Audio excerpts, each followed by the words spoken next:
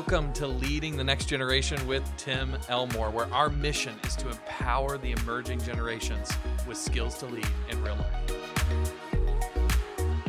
Hey, podcast listeners, Andrew here, and with me as always, of course, is Dr. Tim Elmore. How are you today, Tim? I'm well. I'm in the house. Are you in the house? Yes. Okay. So we're on part 3 Yes, of we a are. 3-part podcast series talking about really all of this is based on a new book that's coming out from you, Dr. Tim Elmore, called A New Kind of Diversity, where we're talking about generations and how they can come together.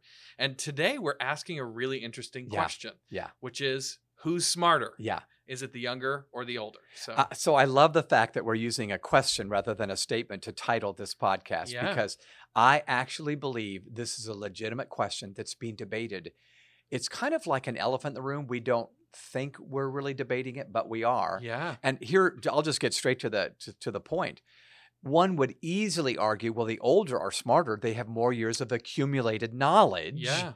But because the world is so rapidly changing, some of that knowledge may be irrelevant or antiquated. Yeah. So the young might say, oh, it's not quantity of knowledge, it's quality of knowledge. Yeah. The younger smarter. So you could debate this. In fact, you probably could make a debate for people under 40 are smarter. And I might even join that debate, but yet I've got to think in my 42-year career, I've got something. So this never became more clear to me than at a recent event I did. So you were part of this. I was. Vicariously. You were not. I didn't get on the plane with you, but I was a part of it. Oh, you were. So listeners, here's where I was. For some reason, I found myself in northern Ohio several times over the last year. Yeah. I was in Youngstown, Ohio again. Great people up there. Yeah. But this particular school, we were meeting in a gymnasium, and that's actually, if you're a communicator listening, you know a gym is not the most fun place to do a talk. Red flag is lifted once they say, you'll be speaking in the gym. Yeah. Speaking in the gym. Exactly. So anyway, I walk into this room, and there's 3 people to help, which is wonderful. That's a great sign. Three people I probably will need because I'm not a tech wizard. Yeah. But we start trying to hook up my laptop to the cables and the dongles and the audio cords and everything else, and it is not working. There's 2 projectors for 2 screens. One projector seems to be, well, the light's on, but no one's home. It's not really projecting anything of my slides. The other one, the light's not even on. So lights on, we don't know if anybody's home here. Yeah. So I'm only making fun because all 4 of us, the 3 helpers and me, none of us knew what to do. And Andrew, I got there in plenty of time, an hour early. It's now 5 minutes past time to start. You're supposed to be talking. People are in the audience waiting, kind of just, looking at their watch. As a it is. And so we still don't have it. And I thought, I don't know what to do. And I was trying to be polite saying, does anybody think you got an answer? We're trying to, unplug it, plug it back in. That's my go-to. That's rule number 1. Reboot. So I finally called you. Yes. My millennial friend, and I said, Andrew, I'm so sorry. It's after hours. I know. Please forgive me, but we're going to need your help. We're lost. So we FaceTime. Yeah. And you walk us through, but I want you to tell your side of the story because my side is, I hope Andrew can help us here. Yeah. And you did, by the way. I want to end the story. You did help us. We got on and I did my presentation, but it wasn't without the help of a next-gen person. Yeah. So I'm driving home from work. Yeah. I'm in Atlanta traffic, yeah. which for me is an hour-long drive. If you're in traffic in a big city, you know what that's like. And all of a sudden I got a FaceTime call from Tim. So I got my phone hooked up there. So I hit accept, I'm driving and all this stuff. And the thing and you ask, why are tears coming down his cheek? Well, if I remember correctly, the first thing I saw was not you. It was your phone is pointed at a computer going, we're lost here. So as I'm driving down the road, I'm like, have you tried plugging that into this? Or might you be? And I know they kept saying it was just working right before he got here. And so we were trying to debate that ended up being a little bit of Mac and PC disagreements going on there. But ultimately, you're right. We were able to figure it out, even though I was driving for most of that FaceTime call. You kept your patience and your calm very well. You were a good flight attendant in the turbulence, keeping your calm. Did my best. But and we did get started late, but it was way earlier than had it just been me and the other older Everybody folks. Standing around with their hands on their hips. Yeah, I'm sure I was the oldest of the 4, but none of us were emerging leaders. We had emerged, and we still didn't have the answer. Can I say it that way? So anyway, thank you for your help. But this begs the question. Yeah. In that instance, I would say the older weren't the smarter ones. It was the Yeah. younger. And you always are so gracious to say, yeah, but there's some things I'm still learning. But it was just a reminder of the day we live in. Yeah. Sometimes it seems like the younger generations are able to navigate our technological world a little easier than the older generations. But is this true? Yeah. Are younger generations actually smarter? Is their IQ higher? I don't know. That could be in a matter of debate. Yeah. Sometimes this divide between generations can actually start a rift, and that's what I'm trying to resolve in this book. Absolutely. Yeah. As I look back on that moment, what I think of is, might there have needed to be a younger person to help with some of the technological issues? Possibly. Yeah. But those people who showed up in that room came to listen to the wisdom of an older person, right? And so it really is a reminder that we all bring something to the table, but it does create the tension, right? It's really easy to see that. So I think this is going to be a good conversation for all I of do us too. listening. So a classic case study, just to kind of launch us into what do you do, happened in an office, a corporation, that will remain nameless because this was a bit of a debate, and I'd rather not include names of companies. But Janet called Rory into her office. Janet is a manager of a department that Rory serves in. Okay. And he would be 23 years old. Janet would probably be in her 50s. Okay, so Rory's 23. Janet is older. Old enough to 50s. be his mother. Yeah. Right? So she's the department manager. Rory, young professional. She did not appreciate his disrespect toward her when he questioned her authority and her decision-making in Monday's meeting. So in front of others, this never feels good to any age. Yeah. But here we are, humans meeting together, and this young, dare I say, whippersnapper, calls, this is Chugi, blah, blah, blah, blah, blah. Yeah. And she's not even sure what all the words mean he's used. But she's going, I know it's derogatory. This is not good. And she didn't like the disrespect. So that's something uniform. Any generation would say, you got to respect one another. Yeah. He didn't do it, at least in her mind. So she calls him into her office. She basically says, you came across arrogant. You came across. So you may not say you were, but it felt like you were arrogant. It felt like you were disrespectful. You have no idea the years that I've invested in this organization. You need to pay your dues, which is a cuss word to 20-somethings, before you speak up like that. And so here's what's interesting. Rory thought she was disrespectful in those comments. I thought you wanted to improve. Is an improvement one of our core values? Of course it is. Now you're lacking integrity. That's right. Yeah. So you can see how they'd be at odds, both right, both wrong. All at once. All at once. Yeah. So such a great, it's such a perfect example of the tensions that are often there. You've got miscommunication happening. That's right. You've got differing definitions of the same values sometimes. That's exactly right. And those kinds of things can make things really tense really quickly. Yeah. And different approaches. So Rory was thinking, well, this is how I'd say it to a friend. Yeah. Aren't you my friend? Yeah. Yeah, but I'm older and you just got to be respectful. And here's my definition. I probably should share that with you. Yeah. It doesn't mean you're questioning my authority. So I would just remind our listeners that we have been saying you're disrespectful to younger people forever. Yes. Thousands, yea, not hundreds, thousands of years. We've said this before in podcasts, but Socrates specifically said, and I quote, children have bad manners, contempt for authority. They show disrespect for elders. They love chatter in the place of exercise. Isn't that funny? Yeah. Yeah. They no longer rise when elders enter the room. They contradict their parents and tyrannize their teachers. Children are now tyrants. That was Socrates, this wise man that we quote. Now, his mentee, Plato, I don't know if listeners, you know that, but Plato was a mentee or a protege of Socrates. Later in the 4th century, Plato remarked, what is happening to our young people? They disrespect their elders. They disobey their parents. They ignore the law. They riot in the streets, inflamed with wild notions. I love it. That's like 2022 right there. I know, yes. So sometimes things just never change. What's so funny is Socrates was probably talking about Plato's generation. And Plato's looking back and saying, when we were kids, we respected our elders. And kids today. Exactly. That's so true. Yeah.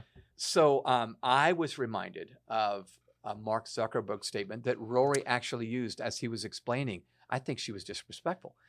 Rory actually quoted Mark Zuckerberg, the founder of Facebook. We've all heard of him because, he's been to Congress and had to argue with. Yeah, that's right. Yes. That's what he's famous for now. This is true. But Mark Zuckerberg said way back in 2007, so 3 years into the Facebook journey, he said, young people are just smarter. Isn't that interesting? Yep. And he was in his 20s when he said that. I'm sure and he that was, made sense to him. Yeah. While most who heard Zuckerberg's comment chuckled, they all understood what he meant. We know you mean when it comes to stuff like social networking and these apps and these platforms, you guys probably are smarter. So maybe it's categorical information or knowledge that we need to say, you've got this, I've got this, and we need to take advantage of it. But they seem to get where the world is going, but the elders seem to know where the world has been, and we feel like you all need history lessons. Wouldn't you agree? I've kind of been known for the last couple of years. Here's our history teacher. I don't think anybody's been derogatory, but Tim knows all the history of growing leaders. After all, he was there back in Deuteronomy, or something like that. Yeah. So, well, moments like that are, I have learned in all of this, moments like that are helpful for context, and that's really what you're trying to give. Right? Yes. Yeah. So it's about understanding the value of again, what both groups are bringing to the table. What's funny about that Mark Zuckerberg comment is I feel like, I don't know if it's happening yet. I know he's in his 30s, but at some point he will live to regret that quote. I think he may have, because you and I both know Sheryl Sandberg served, she's 50 something and she just resigned. Yeah. But I think he welcomed her on the team because she was more experienced at handling some of the issues they needed to handle. Yeah. So anyway, the fact of the matter is, we need to answer the question, is the vision of youth more valuable than the decades of experience? Let me say that again. Is the vision of youth, which we all welcome now, we need to, because the history's moving fast beyond more valuable than the decades of experience? I could argue both, but I want to look at some information and some data today to help listeners really figure this out for themselves. Okay, I love it. All right, so I think you told me you loved this statement, but I'm going to make it out loud. Ageism never dies. I do love that statement. In one of our past podcasts, it may have even been our last one, we talked about what ageism means. Yeah. It's a term that's been around for a long time, but I think as we look at the 21st century, we need to be aware that ageism is alive and well. And actually, Tad Friend, a journalist for The New Yorker, wrote an article, Why Ageism Never Gets Old. And in this article, he discusses the change of the age of authority. So in other words, it used to be you had to be much older to have authority. Yeah. And now not so much. And the reason why is not necessarily because kids have a higher IQ. They may or may not. Yeah. But it's just that because of innovation, kids tap into the newest thoughts and ideals. Yeah. And the old go, what, where, who shot who behind whose barn? My mom used to say that to me. Who shot who behind whose barn? So anyway, I'm going to quote Tad Friend on this next piece. Here's what he said, and I think it's brilliant. He says, this sharp shift in the age of authority derives from increasingly rapid technological change. In the 1920s, an engineer's half-life of knowledge, the time it took for half of his expertise to become obsolete, was 35 years. Isn't that amazing? Yeah. So you hold on to something, you go, you know what, for the next 35 years, this will be true. Yeah. In the 1960s, it was a decade. So it been trimmed down to a third. Now it's 5 years at most. And for software engineers, it's less than 3. Wow. So traditionally, you needed decades in coding or engineering to launch a successful startup. For instance, William Shockley was 45 when he established Fairchild Semiconductor in 1955. But change begets faster change. Larry Page and Sergey Brin were 25 when they started Google in 1998. And Mark Zuckerberg, we just mentioned him, was 19 when he created Facebook at Harvard when he was a student in his dormitory.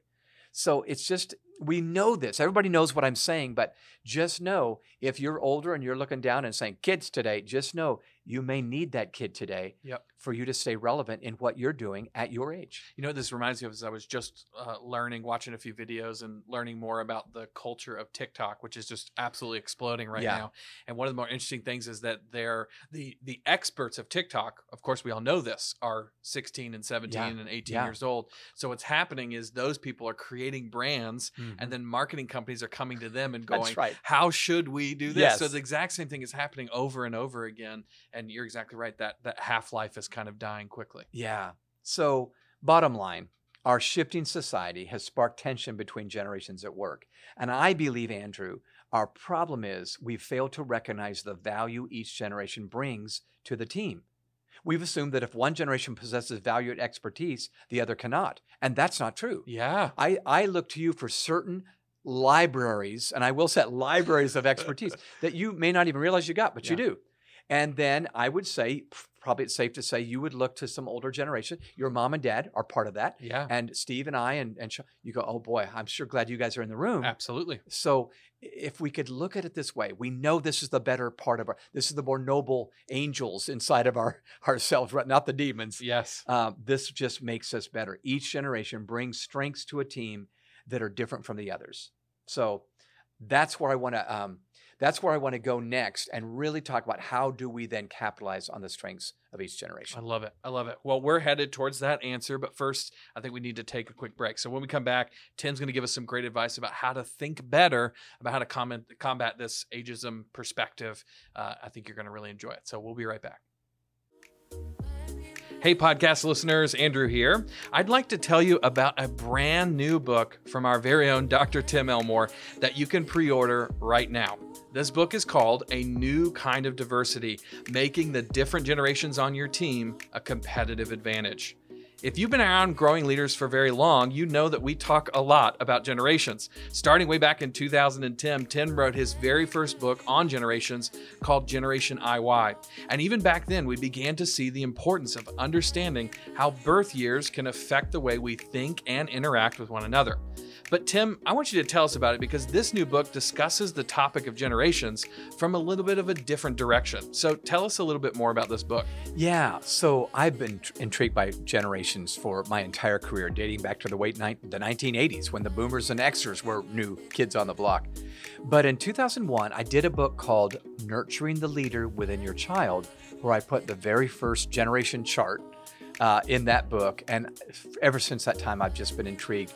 What if we could get beyond just studying the younger generation, learn about all the generations? So if we're not careful, we can merely get frustrated with older or younger generations around us. I think that's happened probably to all of us. Our kids, our colleagues, our athletes, our coaches, they're all either old school or new wave. In this book, I identify the items that shaped the builder generation, the baby boomers, the Xers, the millennials, and Gen Zers, and what they offer to the rest of us, along with what they need. The entire book is about how to leverage each generation to be a competitive advantage rather than a disadvantage because we're colliding, not collaborating. I'm so excited to get this book into the hands of people. I'm so excited about it too. I'm personally really excited to get my hands on this book. It's going to be a fantastic resource, and it's really going to work for literally anyone who works alongside colleagues from a different generation. Whether they're older than you or younger than you, you're going to learn more about who they are, how they grew up, and how to interact with them well. So what I want to challenge you to do is click the link in the description in order to pre-order A New Kind of Diversity right now. You can also go to the website newdiversitybook.com in order to pre-order it there. The book is going to be released on October 25th, but I want to ask you to do us a favor. In fact, it's a favor for our dear friend, Dr. Tim Elmore. Don't wait for the release of the book in order to buy it. Go ahead and pre-order it right now. What this does is it actually makes the book a little bit more of a success for Tim. It's going to get into more people's hands and more people are going to hear about it around the country and around the world. So be sure to click that link in the description and pre-order Tim's new book, A New Kind of Diversity, today. Thanks. All right, Tim, we're back. Before we ended, we were talking about learning the value of what both younger generations and older generations bring to the table. In fact, it may be fair to say that we have different kinds of smarts, right? And so the smartest thing in the room might be to bring those two different kinds of smarts together. Yeah. So let's dive into what this might look like. Yeah, you betcha. So in our last podcast, or one of our previous podcasts, I talked about a psychologist, Raymond Cattell, who's from Great Britain. And this is years ago. He discovered some intriguing insights about our brain. And I'm just going to highlight this, not go into heavy detail. If you are interested in what I'm talking about, go to our last podcast. Yeah. We talk a little bit more at length about Raymond Cattell and his research. But we talked about fluid intelligence in your first 40 years, and then crystallized intelligence in your next 40 years. So your brain is changing over time. It's morphing, it's evolving. And in your first 40 years, you're going to add a little bit of value naturally this way, and then your next 40 years, a little bit of value this way. So in a nutshell, listeners, fluid intelligence is strongest in our first 40 years, crystallized in our next 40. So fluid would be more about adaptation and innovation, meaning you can see what's coming. In crystallized intelligence, it's more about clarification and summarization. It's more about sharing what we've learned. So one learns quickly, one teaches quickly, okay, as we age. And the bottom line is, under fluid intelligence, we tend to be more creators, we invent. Under crystallized intelligence, we tend to be more coaches, we synthesize. Yeah. That's where I'm going. And what I'd like to do is go further than our last podcast and say, how do we do this then? I love it. I love it. Well, what I love so much about that is not that we're saying that, young people can't teach and old people can't be creative. That's right. But rather we're understanding that the primary role we might play in that era of our days is going to be one focal point or the other, or that's where we're going to be at our greatest strength. That's exactly what Cattell would say. In fact, I'm glad you brought that up. You have fluid and crystallized all the time. Yeah. In fact, I was teaching in my 20s and loved it. Yeah. I don't know if I was great. I think I've gotten better. Yes. As my brain has aged. Yeah. But, and one day I'll pass a mark where you'll go, oh, that's no longer true. But anyway, until that time. I doubt it. So here is a revolutionary truth, also from the 70s, but probably more true today than ever. Do you remember when we were working on the Marching Out the Map book? Yes. You and I talked about this. We were nerding out and geeking out over this great research. We really were. Yeah, it was quite funny. Nobody else would have liked it, but we had fun. You were in the back of the office, laughing. That's like, right. What are they doing? And who knows? That's right. So arguably, the most famous anthropologist in the 20th century was a woman by the name of Margaret Mead. Yeah. Margaret wrote several books. We quote her often. All of us quote her often, and sometimes don't even know. She was an anthropologist, did a lot of her work in the 50s and 60s. She ended up dying in the late 70s. But in 1970, she wrote a book called Culture and Commitment. Tiny little book. Very, very, very quality book. Yes. Yeah. And she talks about the relationship between older and younger people and how it's changing over time. So there's always been old and young, right? Yeah. But we have people that are older now that are staying around and not dying. Yeah. And babies are continuing to be born. So there's 7 generations around today, not maybe 4 like there was 50 years ago. Yeah. And it's just a different world. So here's what Margaret Mead says. I want you to play off this because you know this as well as I, but I want to talk to you and let everybody else listen in here. Margaret Mead breaks down human history into 3 eras, 3 societies, if you will. And she says the way we do life changes based on society or the era in which we live. We're in 21st century AD. We're further into the future than we've ever been. Okay, yes.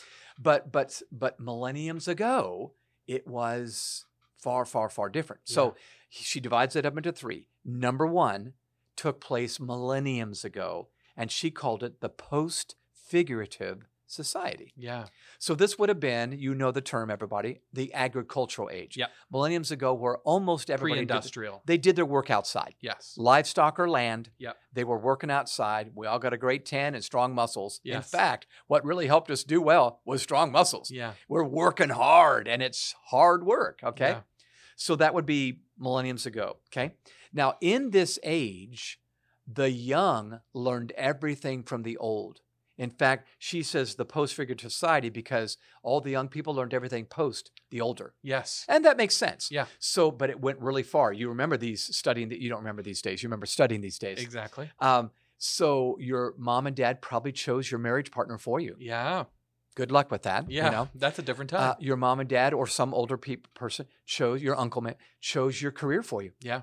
In fact, it was probably whatever they were doing. Yeah. Yes, it really was. And even if you weren't gifted that way, well, hope you learn it, buddy. Nobody asks you what you're talented in. Yeah. Girls did what their mama did. Boys did what their daddy did. Yeah. Most of the time. And your job was to perpetuate the customs and traditions of that era into the future with your children, grandchildren, great-grandchildren. Then, as history moved forward, we moved into what Margaret Mead called the co-figurative society. Now we're moving into the Enlightenment and the Industrial Age and later the Information Age. We've just come out of the Information Age. She said at this point, because reason is king, the printing press has been invented. Yep. Everyone's reading. Now the old and the young are learning what to do together. Yeah. So you didn't have to just hear mom and dad out and say, you're marrying Nancy or what, probably wouldn't be Nancy, but Probably, yeah. Maria or whatever. I don't know. You got to choose with them. In fact, Shakespeare wrote about romance, Romeo and Juliet, during this day. Yeah. Romance was a new concept. Yeah. You know, it was all chosen, predetermined. So in the co-figurative society, the young and old would reason together and make the decision.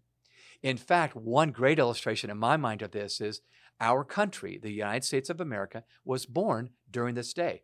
I don't think the United States could have been born with the Constitution and the Declaration of Independence hundreds of years earlier. Listen to what we said. In fact, finish this sentence for me. We hold these truths to be self-evident. Self-evident. This is reasonable. Yeah. Before we would have said, do what the king says. What did the king say? Yeah. So this is powerful. Reason is king. Young and old are learning and deciding together. Now you see where we're going, don't you? Of course. The last era Margaret Mead foresaw in the 1970s. She said, we're moving toward a prefigurative society. And here's what she meant. We were moving into the intelligence age. And because everything is smarter, we're smarter, we have more information, our devices are becoming smart. She'd already seen what was coming. And we live now. Smart devices, smart homes, smart cars, smart clothes are coming soon. We're FaceTiming while we're driving home from work. So sorry about that. Yeah, no, it's still great. To this day, please forgive me. But the point is, in this day, the young don't need the old. In fact, the young may be learning it quicker than the old. Look at us. Yeah. When I'm at that Youngstown, Ohio event saying, please help. Yeah. And I know you would even say, well, now in my 30s, I even feel like I'm learning something That is very true. From the younger. So we have to capitalize on this. I need to get off my ego, high horse, whatever, and say, man, I've got something to share, but I've got something to learn. Yeah. If we can do this, organizations, schools, sports teams, nonprofits will go to a whole nother level if we welcome the differences, not have a disdain for them, for each other. I love it. Yeah. I love it. Well, what I really love about this, Tim, is all the different examples of what this looks like when it actually happens. Yeah. So when we get this right, amazing possibilities start getting unlocked. Yeah. There's lots of examples of this, but probably my favorite, and I would say one of the maybe the greatest example of this, at least in U.S. history, is what happened with NASA and getting them in on the moon. So I don't know if you want to sort of take us towards close with that. I'll do that. I'll be brief because it's a great story, and we could go for an hour on this one. But all of you, or most of you, would know the story of John F. Kennedy, President of the United States, who in 1961 twice made a speech that we plan to put a man on the moon by the end of the decade. Yes.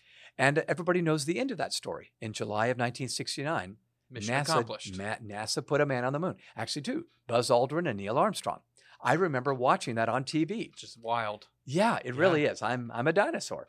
So, but here's what we didn't know that we know now, because there are people who researched to find out if any of those NASA engineers and operators were still alive. Well, some were still alive, and here's why.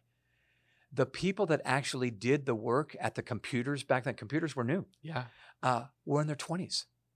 They were in their 20s. Young 20s. Yeah. Some of them. In fact, Jack Garman, the one that actually gave the final go, not no, on the pulled the trigger, if you will, was 23 years old, 1 year out of college. These young MIT grads understood the technology because they'd used it at MIT. The older guys said, we're used to older. In fact, we're used to pad of paper and a pen. Yeah. But we're smart. Yeah. So they became the mentors, the mensas, if you will, that said, we'll guide you in all that we've learned. You guys do the work because you're going to have an intuition that we don't have. And they were successful because the old played their role, the mentor, the young played their role, the doer. And we are all grateful for what happened in July of 1969. I love that picture of the two generations working together. Absolutely. And what it looks like when that actually happens. Yeah. So I would challenge listeners, wherever you find yourself in your life station, maybe you're younger, maybe you're in your 20s or 30s, maybe you're older, you're towards the end of your career. What role are you stepping into? And how are you playing along with the other roles and the other generations that are in your workplace? Yeah. I had so much fun in this book. just researching and then detailing practical steps to take, reverse mentoring. Yes. And, wise mentors and young geniuses. And there's just so many cool ideas I was able to pick up and try to share in this resource where people can actually do what we just talked about and have their own NASA experience, their own Youngstown, Ohio experience. Absolutely. I love it. I love it. Well, we've talked about the book quite a bit, but I just want to remind you one more time. The book is called A New Kind of Diversity. It's on pre-order right now. And I just want to challenge you guys, go pick up a copy of this book, get your pre-order in. You're definitely going to want to read this. I've gotten a sneak peek at it. It's fantastic. You can find the book, A New Kind of Diversity. Pre-order it now at newdiversitybook.com. That's newdiversitybook.com. So go ahead and get that pre-order. Well, as always, if you would rate this podcast, give us 5 stars on iTunes or wherever you get your podcasts. We would greatly appreciate you doing that. If you found it particularly helpful, thought of somebody you'd want to share it with, please share it along with them. We'd appreciate that as well. If you want to connect with us online, whatever social media platform you're on, we are at Growing Leaders and at Tim Elmore. We would love to connect with you. And then finally, if you have ideas for this podcast, people you think we should interview, shoot us an email. It's podcast@growingleaders.com. And we love getting those. Tim, thank you so much again for leading us through this series of great podcasts and for writing this fantastic resource. Thank you guys for listening, and we'll see you next time.